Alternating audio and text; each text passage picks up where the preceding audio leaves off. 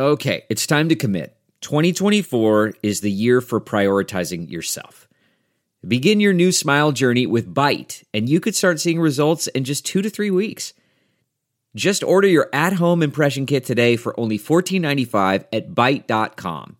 Byte clear liners are doctor-directed and delivered to your door. Treatment costs thousands less than braces, plus they offer financing options, accept eligible insurance, and you could pay with your HSA, FSA. Get 80% off your impression kit when you use code WONDERY at Byte.com. That's BYTE.com. Start your confidence journey today with Byte. Hey, listeners, this is Eric, one of the hosts of the We're All a Little Crazy podcast. This was just an incredible episode with ESPN national hockey reporter for the NHL, Emily Kaplan, who's become a good friend. Little disclaimer here, the quality of the sound of my mic for this episode was not so clear, but we didn't realize this till after the recording, and you can't capture that original magic by re-recording, so we decided to go ahead and release this episode anyway. This was a genuinely eye-opening episode that we're confident you'll love because of the topics discussed. Enjoy. Now a show that's going to give you the truth about the biggest epidemic of our times. We're all a little crazy. Welcome back to the We're All a Little Crazy podcast. I'm your host, Eric Houston, along here with my co-host, NHL great Theo Fleury, also great mental health advocate. We're not joined by Darren Ravel, our good friend. He's missing this episode, but we'll miss him, and he'll be back for the next one. He's trading Bitcoin. Theo is joking there, but there might actually be some truth to that in terms of why he couldn't make it. And so we are joined, though, by an awesome guest, someone that Theo and I both have become friends with, and that is NHL national reporter for ESPN, Emily Kaplan. Emily, I thought we'd start off because Theo, the first couple of episodes, has talked about if he had a business card that he gave out, it would say on the business card, I collect people. And, he and I talk on the phone all the time. We're friends. And, I don't know that necessarily I've used that language before, but it just makes sense in terms of what we do as an organization. Once you open up, once you're vulnerable, people feel a part of this growing group, this tribe. And so I thought I'd start off, Emily, we could have a little bit of back and forth about this maybe because you might remember the conversation, is how you and I connected, which was not that long ago. I mean, about a year ago now at this point. And there was a donation that our organization received. And it was in a weird amount. I'm probably going to botch the number, but it's something to the effect of like $1,027.39, right? The most awkward number. And I reached out to the family, one, to thank them for the donation, and two, to ask them, where did this number come from? And they said that it came from the refund that their daughter received from a hockey association by you in Illinois for being essentially removed from the team for being open about her mental health, where she was having suicidal ideations. And she was open with her coach about it, who was initially very supportive the first day. And then after he checked with the Illinois Hockey Association, unfortunately came back with a message that she can't return to the team until she's her bright-eyed, smiley, typical self again, right? And there's a lot more to the story, which we'll probably get into on this, Emily. But when I read that story, heard that story, my heart sank. And I had been watching you at ESPN. You and I hadn't been friends up until that point. And then I shot you a DM on Twitter, right? Is that how it happened? Yeah. You're telling the talk correctly so far. And take us through, if you don't mind, when I sent you that DM and I said, I got a story to tell you that I think would be perfect for you, does it come across, when a reporter hears that from someone, I mean, obviously you look at the other person's profile and you see what they're talking about and whether they're legitimate, but do you look at it sometimes skeptically, and do you have to, because someone's trying to pitch me and I have a platform to be able to talk about things, so I need to vet this out? Of course. People pitch me stories all of the time. And I would say that 90% of them are not good, or not stories I want to do, or not fit for ESPN. But there was something, I think we had started following each other. I live in Chicago. I'd written a pretty big story on Robin Lehner, who obviously, you have a close relationship with and work with. And I knew that your foundation, or, same here, was what Robin was supporting. So I said, at least hear this guy out, right? he comes from a good place. Like, this could be just like a kooky story. This could be a story that like my editors would want at all. And I remember exactly where I was. I was in the beautiful, beautiful province of Alberta, quarantining for 14 days so that I could go to the Edmonton bubble and be there for that Stanley Cup final. And we got on the phone, and I just remember being like, holy shit, this is actually a good story. This never happens to me. How did this just fall in my lap? And then the more you and I talked about why it was a good story and why it was an important story, honestly, I'm going to curse on this because it seems like you guys are people we're comfortable with. It was like a mind fuck because you literally recalibrated my thinking on everything of teaching me how interrelated everything is, everything we do, of why it was so important that Robin Lehner wore that mask with "Same Here" on it. The fact that Morgan saw that mask, that's why she donated. That's why she got connected to you. That's how she got empowered to share her story. And now where we're at a couple months later, she filed a lawsuit and is taking the power back and saying, this isn't okay what happened to me, and I'm making sure this doesn't happen to any other kid. And that was so cool. So the big takeaway for everyone there is if you're pitching a national reporter story, make sure they're in a place where they're bored and they have a lot of free time, and then they'll listen to you, right? You called me extra time. You did. You had extra time, but I remember the conversation where I was too. Is that I was in my friend's backyard. It was my one way of escaping the city. He was living in Long Island at the time, and we connected. It was just an unbelievably powerful conversation. And to your point of the shift of the paradigm of thinking of mental health in a very different way. And what I shared with you at the time was, Robin Lehner's diagnosis is bipolar. Yes, you did a story on him, but why Robin wears "Same Here" is not because he's relating to the people who have bipolar, right? And I don't mean that in a derogatory way. What I mean is we think in mental health in this very one-to-one. Theo has anxiety, I have anxiety, so I can relate to him. Or Theo went through this, I went through this. And instead, Morgan's case is a beautiful example of this. Morgan, was dealing with something with her coach, right? And was dealing with suicidal ideations, not something that Robin had necessarily been open about at all. But yet by seeing that hashtag, she's like, I'm not alone. And if I'm not alone, I can reach out to this organization. If I can reach out to this organization, back to Theo's point, we're collecting people, right?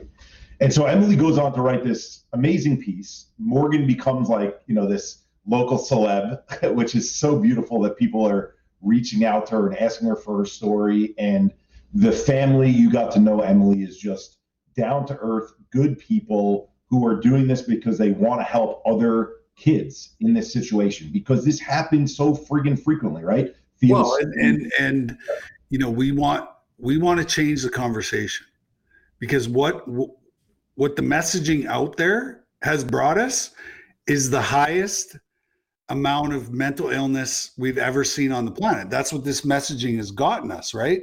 And so every time we hear a story like this incredibly courageous, brave little girl who's standing up to the system, like it's just awesome, because it now allows us as an organization to jump on and support and say, this doesn't work like this anymore. This is how we talk about this. This is not acceptable. And we're 100% behind her. But Theo, and this is, it's going to sound like I'm kissing Emily's butt on this, but it takes media partners who are willing to tell the story in that way that bucks the system in order to get those messages out there. I mean, you and I are fighting the good fight on an everyday basis, Theo, with, having these Zoom calls with you're going in the middle of nowhere in Canada and going planes and, barely being able to land safely. But when we're able to partner with folks like Emily, who've got the platform, but more importantly than they've gotten the platform, Emily, I think the listeners hear the way that Emily absorbs things and says, okay, I used to think about it this way. Now you're helping me see it in a different way. That makes her a partner in this, right? And so Darren's a member of the media, has become a partner in this. I was giving Emily a hard time before this call that we're going to get her "Same Here" picture and put her story up on the site, because she was telling us she had therapy earlier today, right? And that everybody's got a story, right? But if media isn't part of the solution, it could really be part of the problem, is the issue in this case, right? And I think what happens too often, right? And Theo, I want to dive into how you and Emily connected, because that's another interesting story. But unfortunately, what happens with media too often is, oh, mental health is a topic. If I write something about mental health and I champion mental health, one, there's a lot of buzz around it right now. It'll get a lot of eyeballs. Two, I'm doing something good.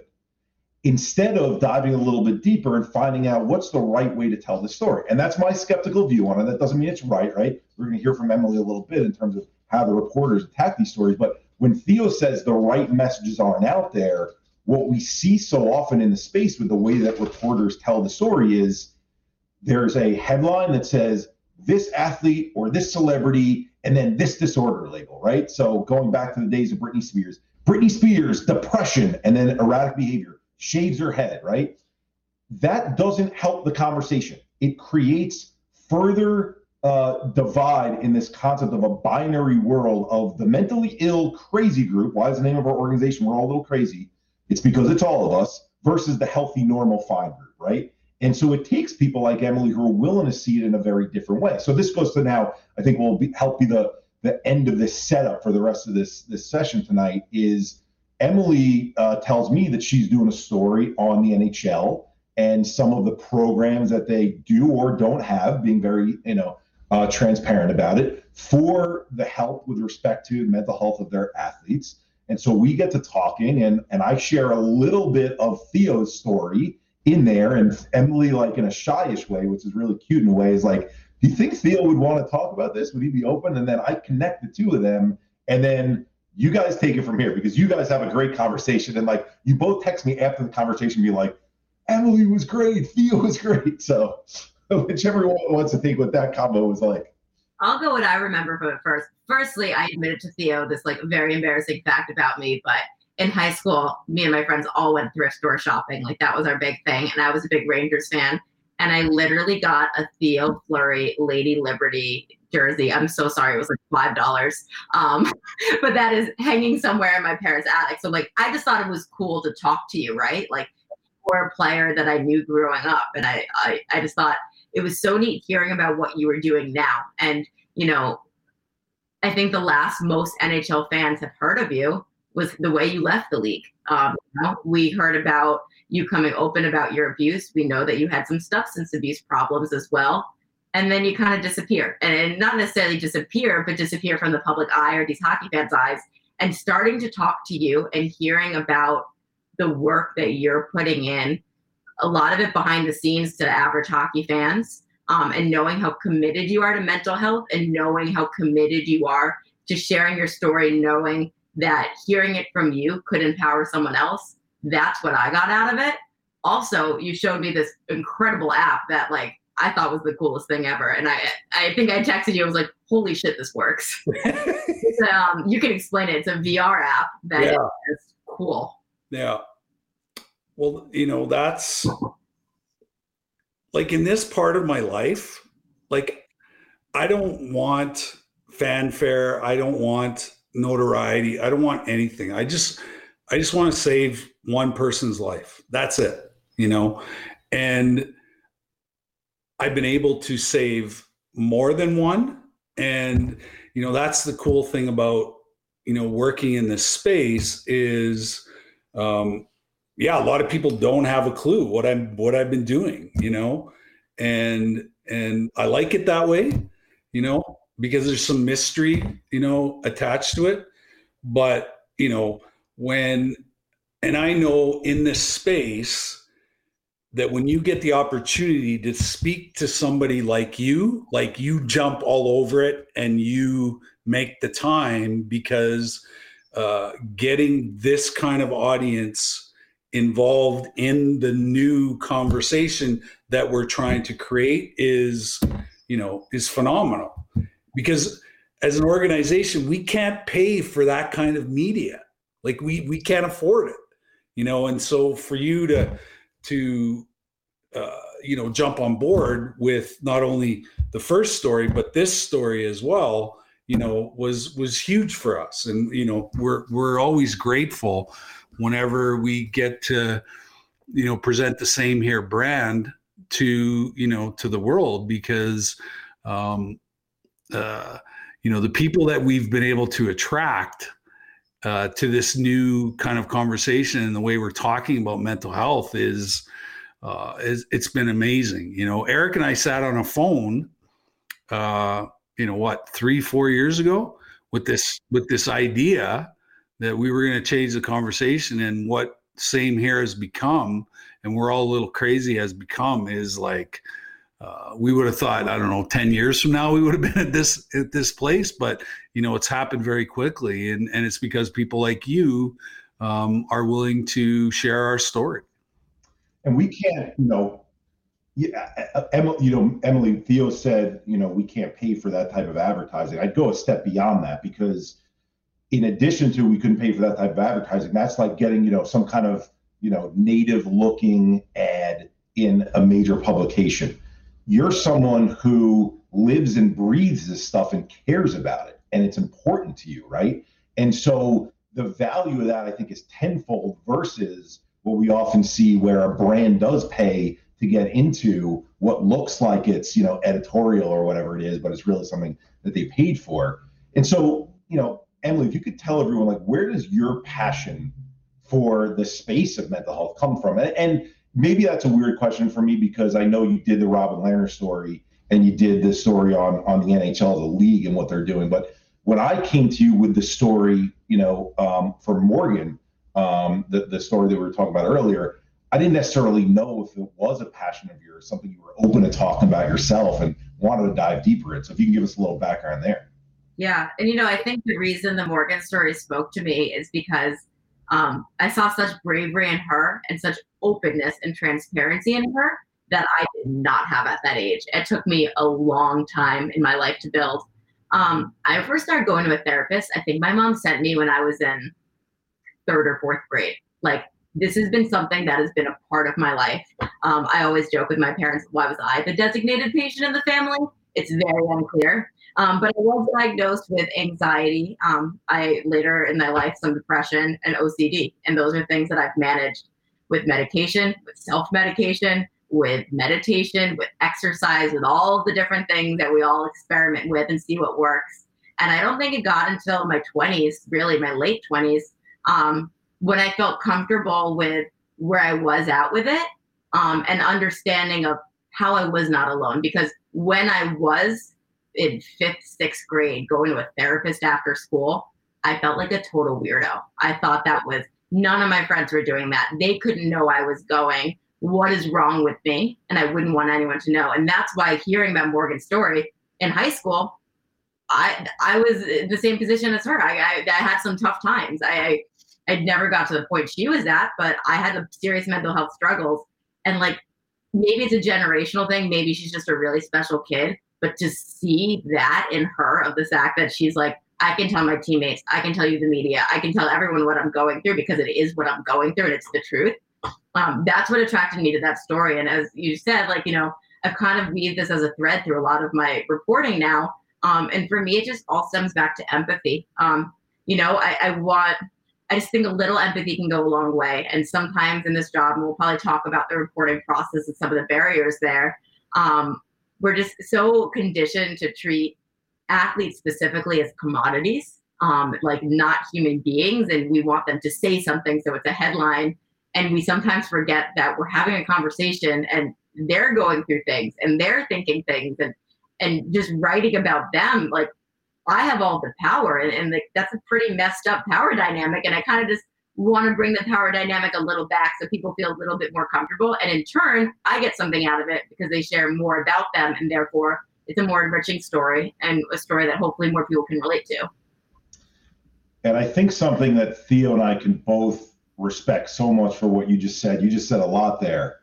And there are a lot of beautiful things, but I think even the most beautiful thing of what you said is when you shared that you respected and were able to take from Morgan's strength, something that you didn't have at the time, and how much that resonated with you. And that's so important for people to hear, because what I want everyone to hear in that, when you dissect that, is here's this national reporter for ESPN for one of the big 4 or 5 leagues, right, in North America. And she's saying her writing, her feelings about herself are influenced by this 15-year-old girl.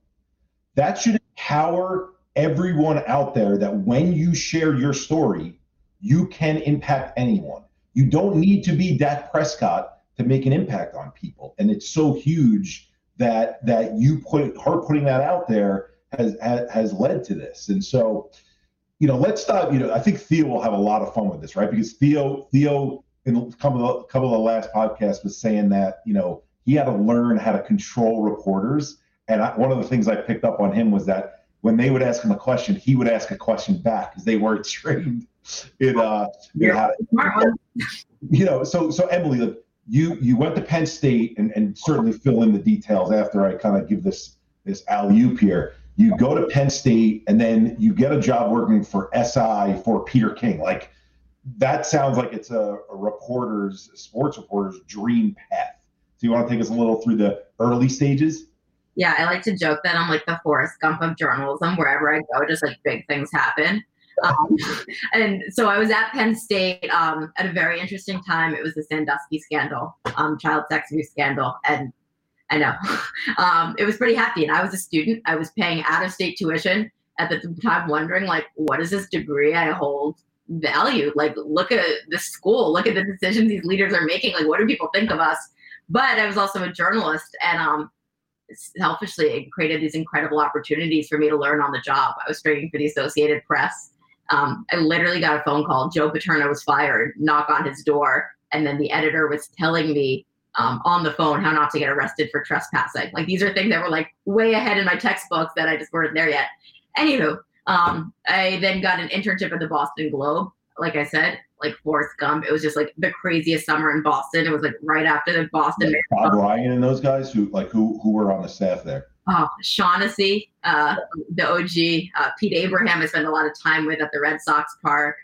Tim Tebow had signed that summer with the New England Patriots. So everything was just like a circus that summer. I think the Red Sox ended up winning and the Bruins were in the Stanley Cup final.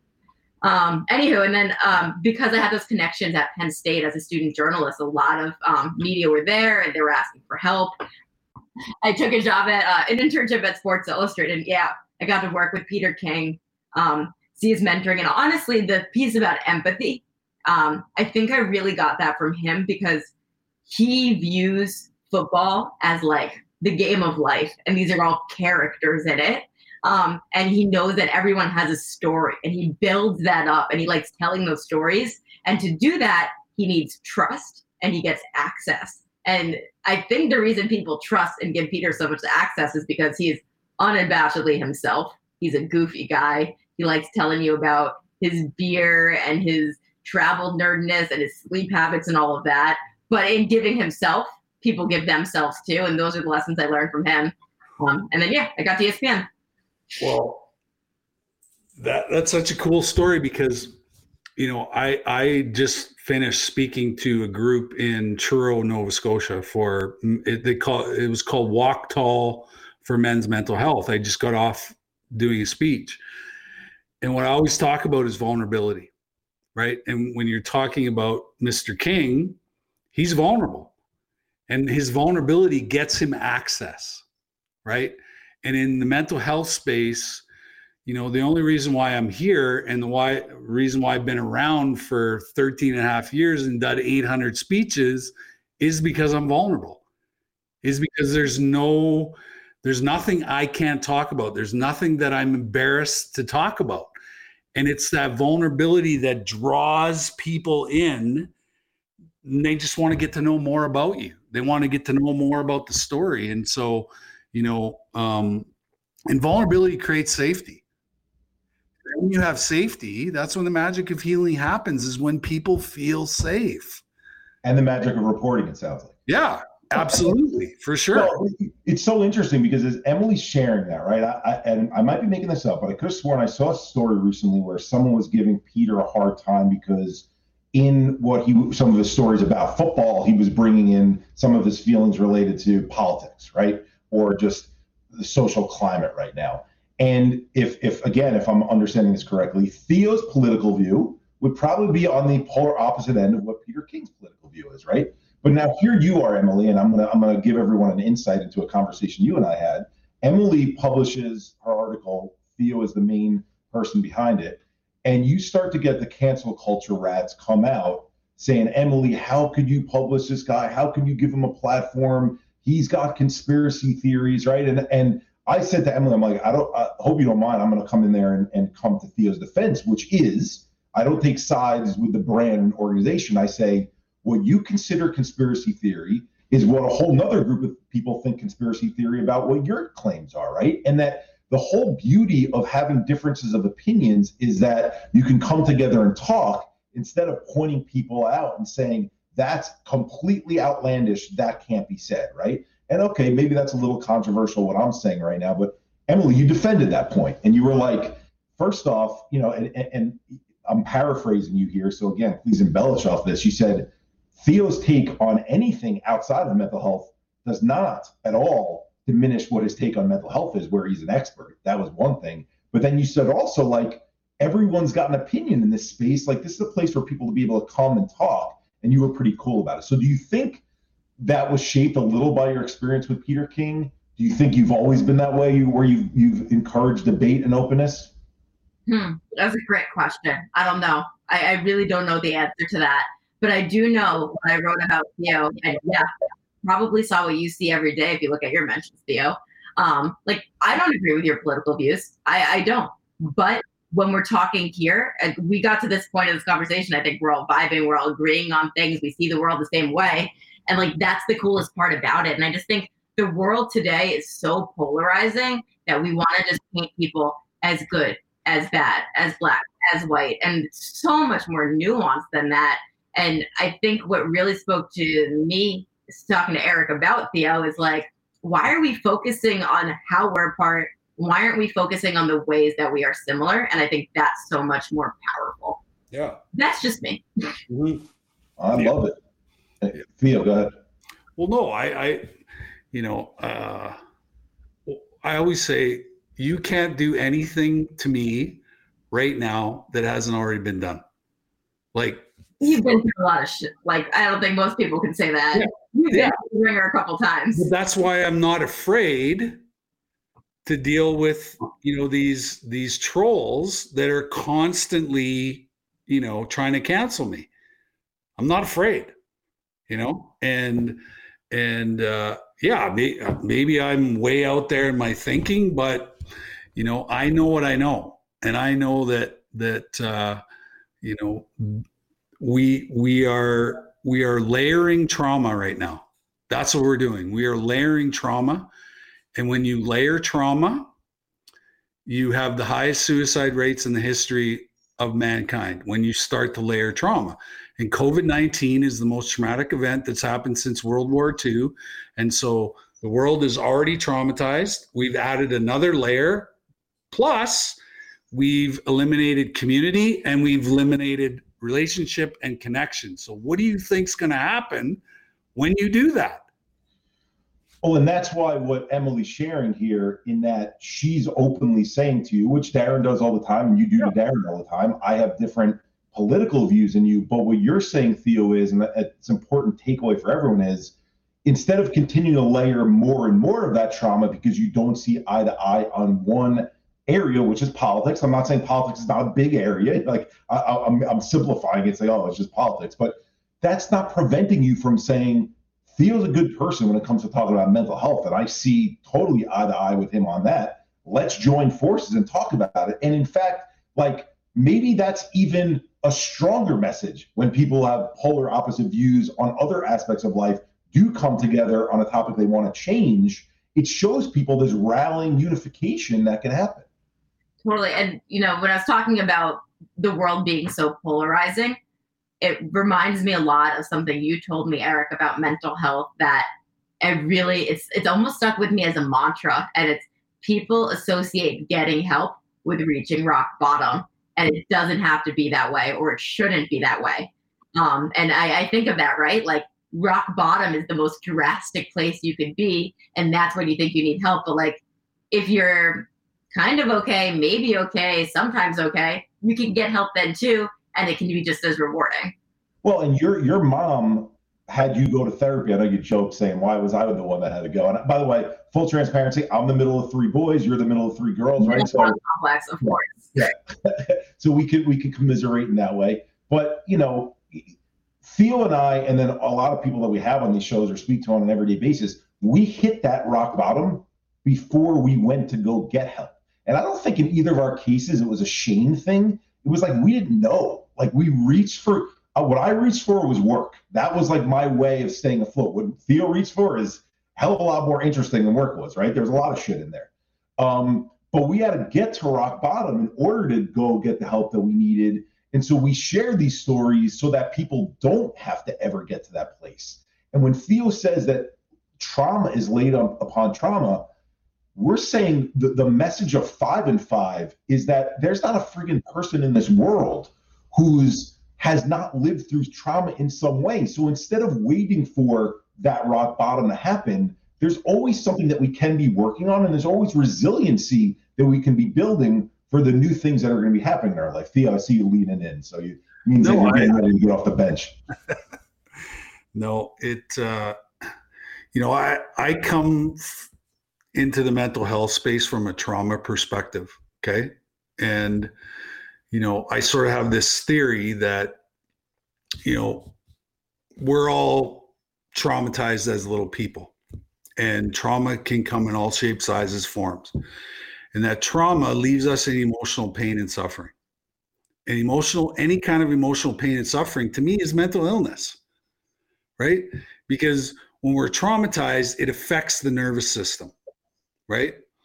And anytime your nervous system's affected, like the chemicals that you're producing to experience joy and happiness and all those things, like it gets skewed, right? And I'm gonna add in there just for everyone, like it's chemicals, but I also want to make sure people know it's way beyond just chemicals, because we get fed this chemical imbalance idea of take a pill, it's going to feel better. It's neurobiological changes. It's changes to the tension in our neck where the vagus nerve is. It sends messages between the brain and the gut where some of those neurotransmitters are produced. It's inflammation in the cells. It's changes in the way that our hormones are released throughout our body. So what Theo's sharing is when he's talking about these trauma events that we go through, it affects the biology of our system.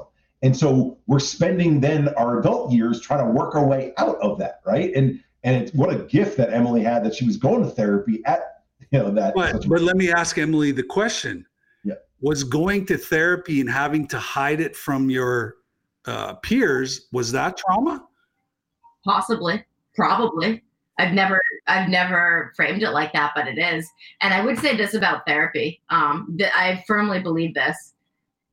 I've said this for like a lot of, like my brother-in-law went to therapy as a young kid too. And you don't get something out of therapy if you don't want to be there, if someone else is telling you to go. The first time I actually felt like I was getting something out of it and formed a relationship with a therapist, and as strong as it is today, is when it was me making the choice that I want to go, I could get something out of it. And I think it takes some people a very long and hard time to get to that point, but once you do, it's so rewarding. And maybe when I'm saying that there was a gift of therapy at that age, not necessarily that, because Shamiko on the last episode shared that, she was meeting with these people who were trying to give her a Nerf basketball to throw, and it was like a joke, right? They were trying to relate to her in some way, and she was like, I'm not having any of this. But just the mere concept of going and working on your brain in some way, that was a gift, right? So it made, when you went to go make that choice of who you wanted to see on your own, it was no longer such a far-fetched concept. Like, I'm going to tell you that growing up, my parents were friggin' educators. My dad was a principal. My mom was a language teacher. But what we learned in school was there's a guidance office with guidance counselors, and the bad kids who are messed up, those are the ones who go there, right? Theo's raising his hand. He had to go there. But like, if you didn't speak up in class and you didn't like talk too much, although I did get sent to the principal's office a lot, but it wasn't enough for them to be like, bad kid, he goes on the bad line, he needs to go to the counseling all the time. So you don't even think those tools apply to you. You don't even think they're in your world, right? And I know that sounds weird looking at it right now because there's Talkspace and BetterHelp and all these other groups that are out there. And so people hear the advertising all the time. But I think there's a lot to be said of educating people of what the it really is with respect to therapy. All right. So we got you up to ESPN. We're out there right now. talk a little bit about, making the decision to jump to ESPN, going from football to hockey, both combat sports, but what I do know about you is you have a passion for hockey. So I think that was a little bit more at your core. So take us through that change. Yeah. ESPN brought me in for an NFL job, and they interviewed me, and I thought it went well. Then I didn't hear from them for a couple months or weeks or whatever it was. And then they called me and said, we don't have a football job we think is good for you, but our biggest need right now is a national hockey reporter. They had just laid off a couple, unfortunately. And you mentioned a couple times in your interview that you loved hockey. And I was like, did I? I mean, I do, but why was I talking about that? And to go back full circle, I have serious middle child complex. So I always thought my dad hated me. So inherently, to get closer to him, we'd watch New York Rangers games together. So now obviously I'm his favorite. But so I took the job, and it was kind of scary because I was covering the number one sport in America. I could write about a fifth string tight end in football and people would care. And hockey in America is not as popular. And in a lot of ways, it was a step back. But I saw it as a huge step forward. One, because I was passionate about it. It was the one sport that I kept my fandom of. And two, because I could own it. And, there was less journalists covering it. It was, more of a beat for me to feel like I could master. And Peter King was the one that really pushed me and said, this is the best thing you can do for your career. And it was. You answered a question before I got to ask it, which is give us some insight of when you're interviewing, are you transparent with your current boss, a guy that's as big as Peter King? And it sounds like you are. He would always, it was kind of almost like a running joke, like, Peter, do you even want to keep me around? But always encouraging me to go out and get a job. He wanted me to go be the Boston Globe's Patriots reporter, the Denver Broncos, Denver Post reporter. These jobs kept coming up, and he thought I just needed to spread my wings and not kind of hide behind him, but I was in this very, safe space there. And it was scary, but it took me the right time and the right opportunity to finally do it. Yep. All right. So you got this job at ESPN. Let's fast forward a little bit, because you've come out with a number of stories related to hockey and mental health.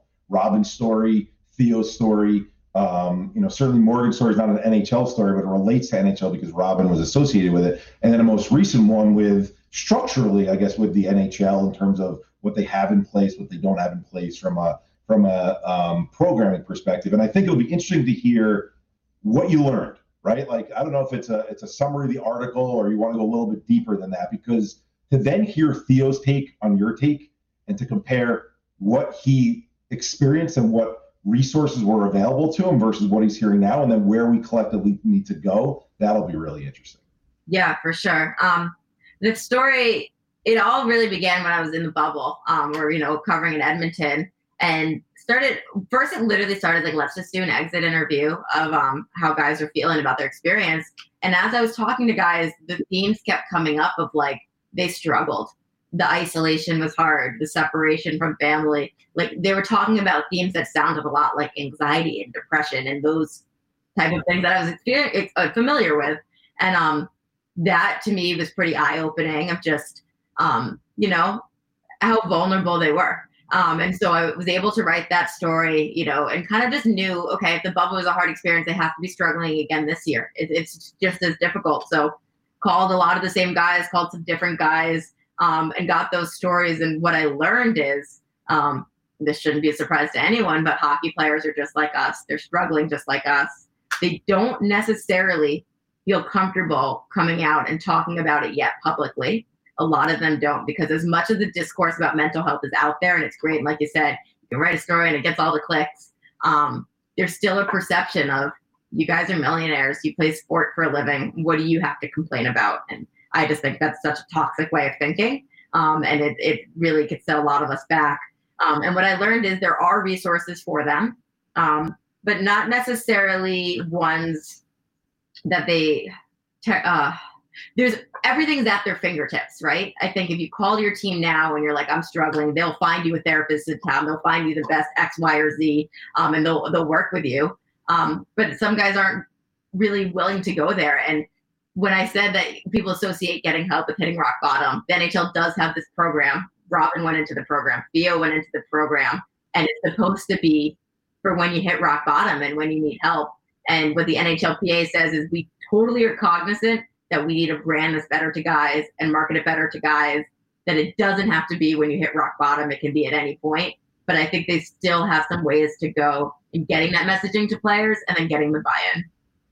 And that's not very different, because I want to get Theo's take now of what it was like when he was playing. He's talked a little bit about it on previous episodes, comparing to what Emily found right now. But I wanted to share, because there's going to be people listening who never played in the NHL, never played professional sports, never played collegiate sports, maybe aren't interested in sports, is that's not such a rare thing for employees to have resources that are available to them, these EAP programs, right? And to not use them, because there's not this understanding, there's not this culture bridge that's needed, plug here for same here, to potentially be able to work with the NHL one day, is be able to transition and help these athletes and these employees, what they are, understand why you would be using these services, right? Instead of being like, oh, Robin uses it because he's come out that he's been open about this bipolar thing. No, that's not what it is. It's it's the lived experience thing with the traumas that Theo talks about. So Theo, you just heard Emily's kind of take what she found out, compared to what you know, compared to what you think is needed, compared to what you saw when you were a player. Well, I would say the reason why I got to rock bottom was because I wasn't ready for the help. I didn't even know what help looked like, and, like one of the first times, I had a panic attack, I'm like putting on my skates at MSG, and all of a sudden I'm like, I feel weird. Like, what the fuck is going on here? And I'm like, what is this? Right? So it passes. I go on the ice to play the game, score a couple goals, whatever, everything's fine. But then it starts happening more frequently. And then, and then I'm like, fuck, I don't want to go to practice. Like, I hate practice. I don't want to go to practice. And I'm not thinking that I'm falling deeper into some sort of mental illness, right? And then, the team's coming to me like, is everything okay? Like, is there anything we can do? And I'm like, I don't even know what the fuck's going on, right? But I also know that I'm drinking more, I'm doing more drugs, and then it comes to the point where, I'm standing on the face-off dot. We're playing against I think it was the Islanders, and I look at the clock, and the clock goes blurry, and next thing you know, I'm like on my back looking up, going, what the hell is this? So I go into the dressing room, and the doc's like waiting for me, and he's like, what's going on? I'm going, I have no idea. I said, I just passed out in the middle of a game. I don't know what the hell's going on. So we kind of talked back and forth. He asked me, like, what's going on? My marriage was going like south fast. I had so much money, I didn't know what to do with it. I was getting calls from people, like relatives who I'd never met, asking me for money. I'm like, what is this? This is crazy, And then I'd go to a Knicks game, and I'd watch the guys walk in. The one guy would walk in, then his family would walk in behind him, and then the rest of the entourage. And I'm like, this guy just spent $40,000 on tickets to come and watch him play. And I'm just like, this is in Calgary. I'm not in Calgary anymore. I'm not in my little bubble. I'm not, I'm so far out of my element, and it was just like, it was one thing after another. And then, and then I start slipping up, miss a practice here. I'd show up on the plane, just crushed out of my mind. And then, we're in Boston, and, one of the NHL PA doctors shows up and says, can we meet? And I'm like, sure. And he's like, we're hearing all kinds of stories. We're hearing all kinds of rumors, all kinds of stuff. And he's like, we got this program called the NHL Substance Abuse and Behavioral Program. And I think it's in your best interest to sign up for the program because we can protect you. And I was like, okay. So I sign up. So one of the first things they do is they send me to this therapist who looks exactly like my sexual abuser Exactly. And I'm just like, what the hell? Yeah. I was like, so that was my first experience with therapy. So you think I want to go back to therapy? No, not going to happen. So I keep getting deeper and deeper and deeper. And then Glenn Sather takes over, the whole Ranger organization. I'm at home in Canada at the end of the season, and he calls me. He says, yeah, we're coming to get you tomorrow and you're going to treatment. Like, what?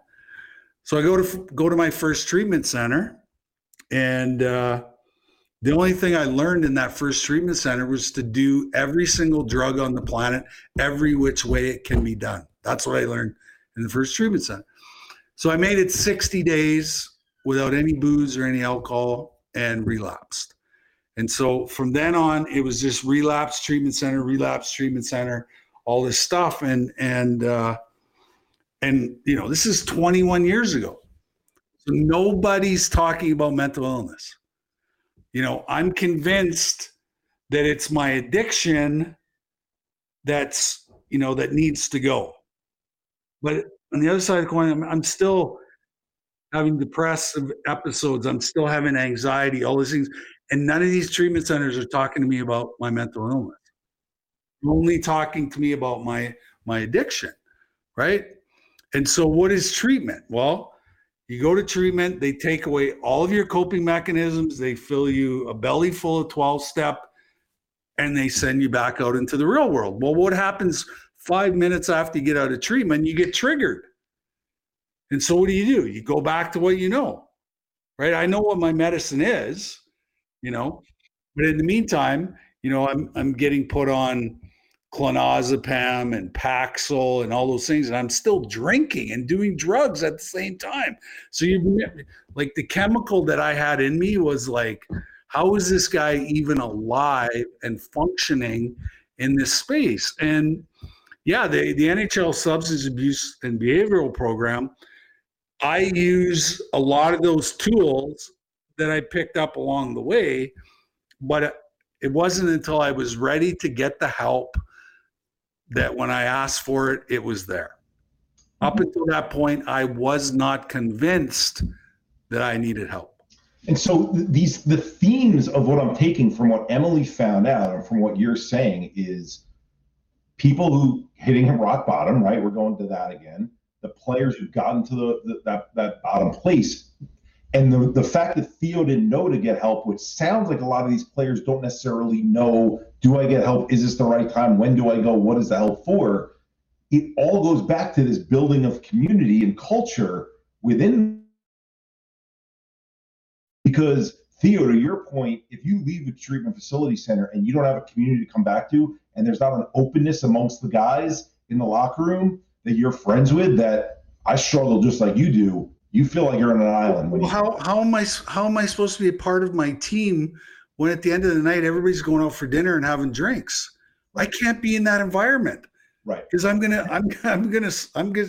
you know what I mean? And I don't think you're advocating for everyone in the NHL being sober. I think what we're advocating for is there's an understanding amongst everyone of what we all go through. And this is a great volley back to Emily here, because Theo's understanding of what he was going through that didn't help him get to the source was he went to what he heard probably in the media about himself and about other celebrities, which is addict. That's what I got to work on. I got to work on my addiction, right?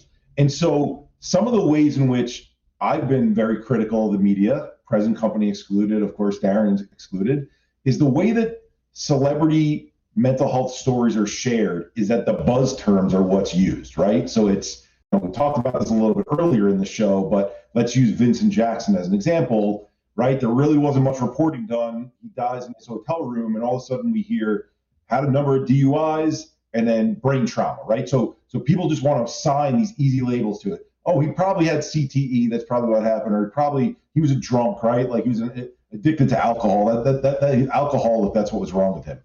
And there's not this digging deep of, he was a military family guy, moved around to different markets, right? You're the biggest person in every new market you go to. That's difficult, right? To be that way.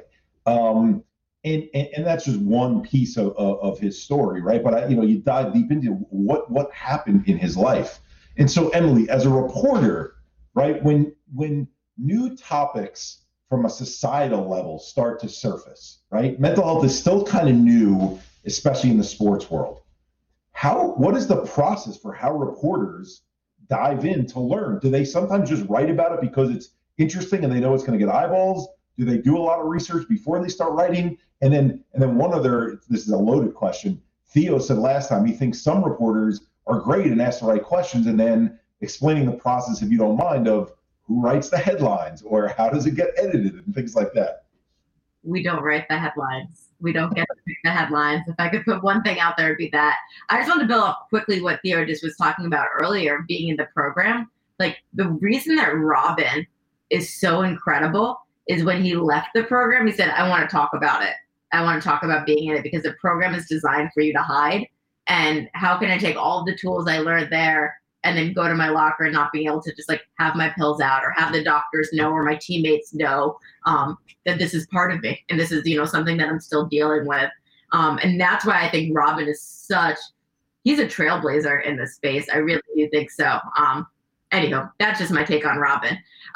For reporters, it's interesting. And, I think Robin's probably a really good case study because he was one of the first players to just actively talk about things he's going through that are, like you said, a lot of buzzwords. I'm bipolar. I'm an addict. Whatever, all of these things. And I think at first people wrote it as kind of like, not tragedy porn, but kind of, where we write these things and people kind of want to awe and ooh and ogle at it.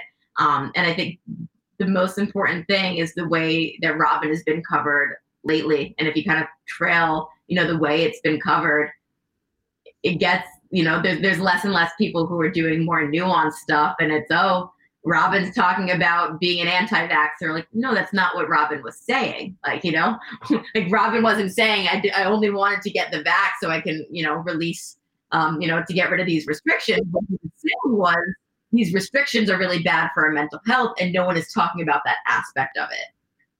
And that's what he was saying. But I think sometimes it's hard to listen when you're only focused on finding those buzzy things. And generally speaking about the media, I think that's the biggest issue is that a lot of places, a lot of reporters are given mandates on you have to get this many clips, you have to get this many subscribers. The most popular place to read hockey right now is The Athletic. They're judged by how many subscribers they get. And I think they all do a great job, but just knowing that that's the pressures of the media sometimes, that they're looking for the more salacious story or the sexier story. Sometimes, that's not digging in, spending the time, and writing the nuance. Well, I think, so what Theo and I have discovered, him before I did, because he went through what he went through well before I did, is there's actually a lot more interesting that you can find out about a person when you actually do the research and find out about them and you hear their story. And the headlines are maybe always going to be the headlines, but the Drew Robinson story that just came out with the baseball player playing in the Giants system,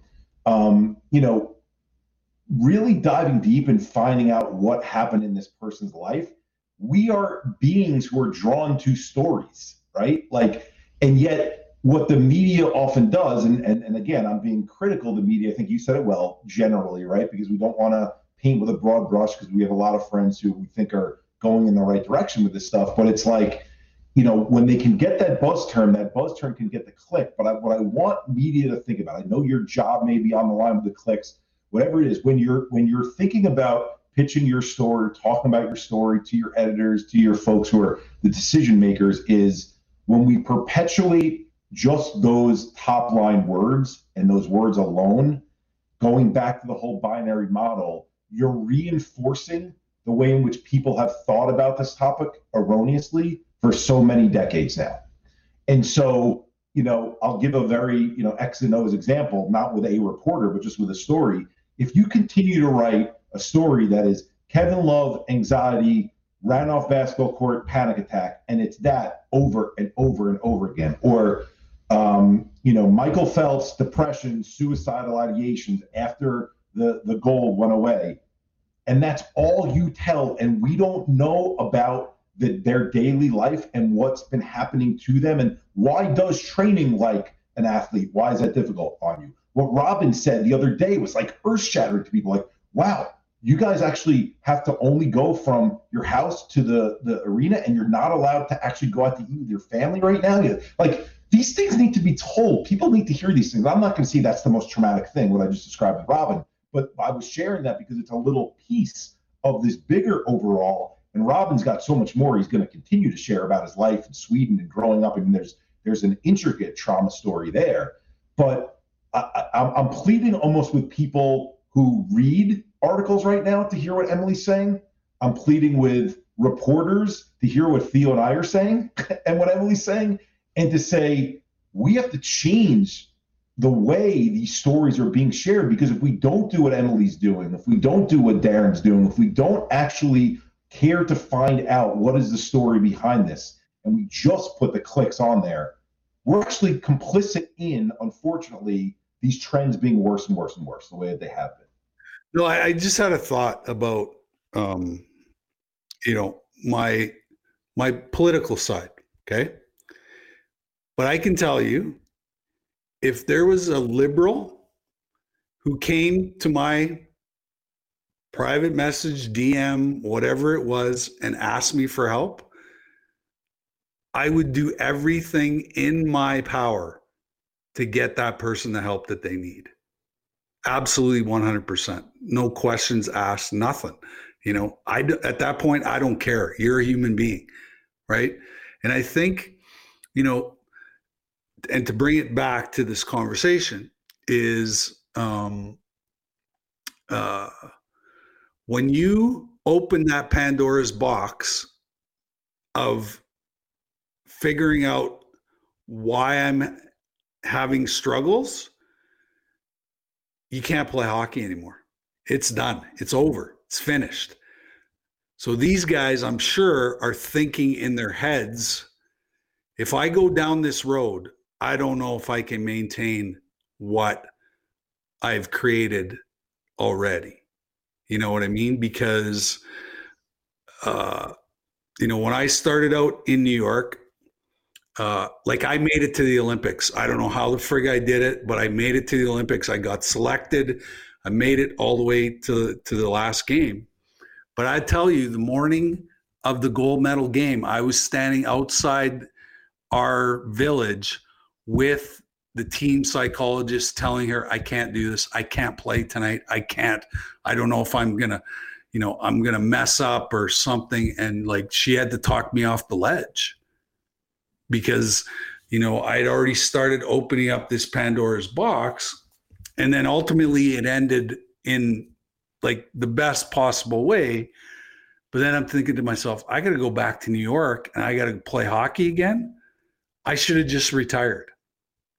Because if you look at what happened after the Olympics in 2002, if you look at my story, it was an absolute 100% train wreck the rest of the way. All right, but Theo, this is the first time I've ever heard you say that. So I'm going to play devil's advocate with you, and you can tell me if I'm completely wrong here. And Emily, give your opinion as someone who goes to therapist right now. You weren't necessarily getting the right help in a Kim Barthel who you found right now when you opened up that way. You also know, because I've heard you say it to youth athletes as young as 12 years old, to professional athletes, that there is a period that is awful when we open up, right? Like Shamika talked about it when she was going through her therapy, that it's difficult and you're managing so much at once, and you're not using, again, back to my case, you're not using work to be this tunnel vision myopic thing that keeps you away from this other stuff. But there's two things at play here on top of that. If you open up and it's done the right way, how it might prolong your career and actually allow you to be more productive and more healthy down the road. I'm not saying there's not going to be a lull in a difficult period, but probably maybe even more importantly than that is, if you just grin and bear it and you try to play through that and you're able to use the addiction, good luck when you're 35, 40, 45 years old, that stuff that you never worked on and how it explodes on you, right? So I only wanted to clarify because Theo, I didn't want people to think that you were advocating for it. Well, the players don't open up because they shouldn't open up, and we're saying don't do it. you're giving some of the rationale behind maybe why they don't. Yeah.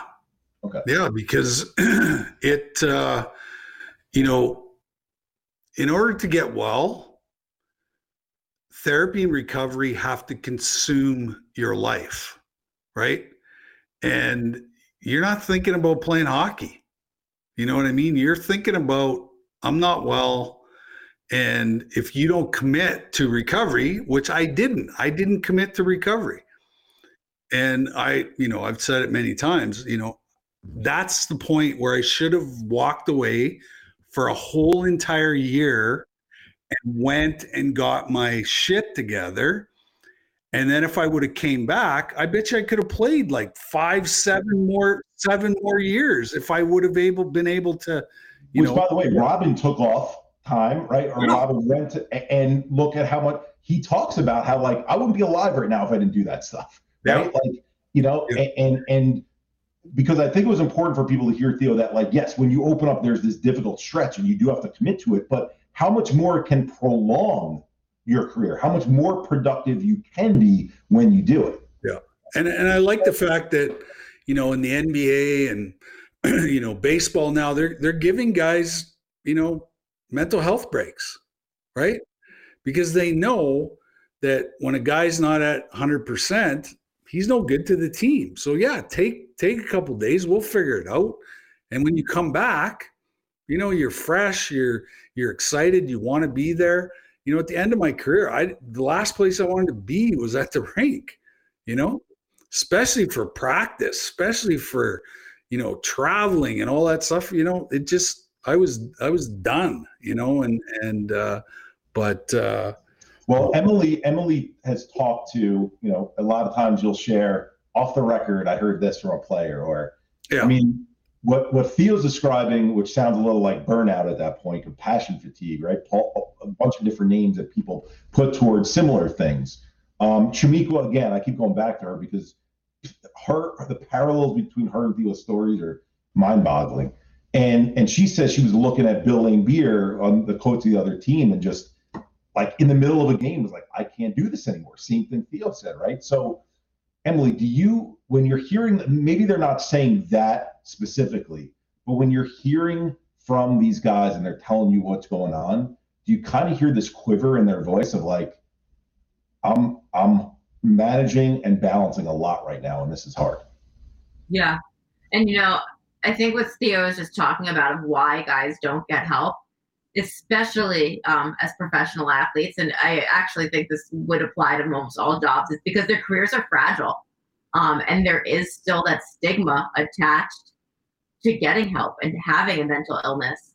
And like Robin is the perfect example where he was transparent about it, which was super rare. Like we said, no one really talks about the program. It's designed for you to hide. And then after all of that, guess what happened? He couldn't get a long-term deal. Like, no one wanted to commit to him. It's hard not to correlate them after he had like such an incredible season. And why is no one offering him more than just a 1-year deal, what the Blackhawks did that following season? And so I think a lot of guys see that as, well, if I go and I get help, and if I go and I take time away from the team, and I go and I admit this, I'll be viewed as damaged goods, and my career earnings or my career will never be the same. Whereas you described, yes, of course it can. And yes, of course, there is a way out, or there's a different path forward or a better path forward. But sometimes it's hard to see that. Yeah, well, you look at my career. When I entered the NHL substance abuse behavioral program, basically that was the end of Theo, high performance, fucking crazy, angry dude on the ice, putting butts in the seats. And, there was very few, when reporters were reporting on me, they were reporting on my, on my behavior, not my play, and so, yeah, it was an interesting time in my life. And, but you know what? There was lots of people around that wanted to help me, but I wasn't ready for the help. And if you're not ready for the help, you're not going to do very well. That's it, and you can go down the big pharma route to put a Band-Aid on it to get you enough years and enough earning salary. But by the end of it, you're you're going to have a long road ahead of you, dealing with. Or maybe a short road ahead of you, Theo. I know that sounds scary to say. Maybe a short road ahead of you. Maybe we lose these people, right? Yeah. And we lose. And a good way to kind of wrap this is, in football, you covered football, Emily. For a while now, it's been talked about.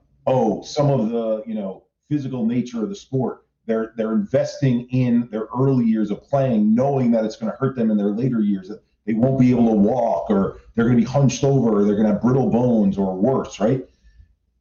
There's something to be said for with your mental health. Like, I know we're bringing up the pitfalls of what happens when you open up, but I want players to hear this, because you have players who follow you, Emily. I want them to hear, I'm not advocating for take time off when your career is over. I'm advocating for what Theo said earlier, which is, and what Robin's showing right now is, if you can dedicate time to working on yourself and focusing on it, how much it can potentially prolong your career. And that's an investment that they got to make, or a risk maybe that they got to make a decision on.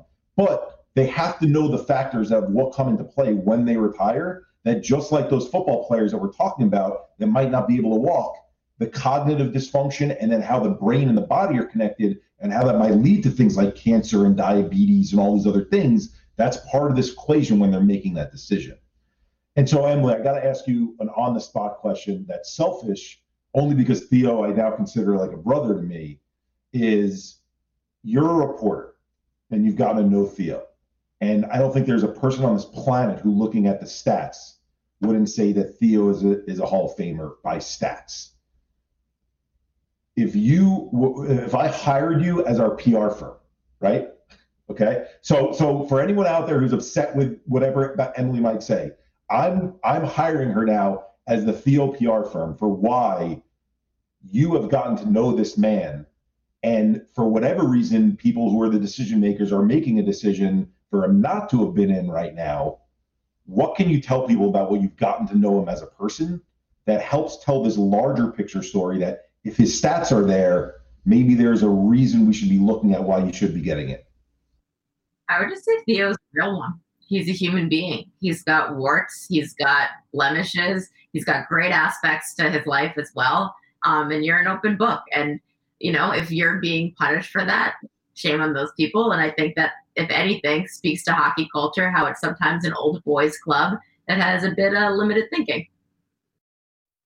That was way more succinctly said than Theo and I have ever said. That was beautiful. I'm a writer sometimes. Yeah. No, this is why you're better at Twitter. You guys both. I go way too long. But this has been an unbelievable hour plus, Emily. And I told you before this, we want you joining this alliance. We have the goal of the alliance is not the celebrities on the ice, right? It's all of us holding hands together. It's doctors who are talking about it the same way. It's CEOs, and it's people like you in the media who have platforms and can help educate. And so it's going to be our honor to have you on it, and we'll look forward to sharing that when it happens. I wanted to thank you for coming on the show. So on behalf of Darren Ravel, who again is here in spirit with us, as we all know him, Theo Fleury and Emily Kaplan, this is Eric Houston, and you've listened to We're All a Little Crazy. You just heard We're All a Little Crazy, brought to you by the hashtag Same Here Global Mental Health Movement and the Hockey Podcast Network.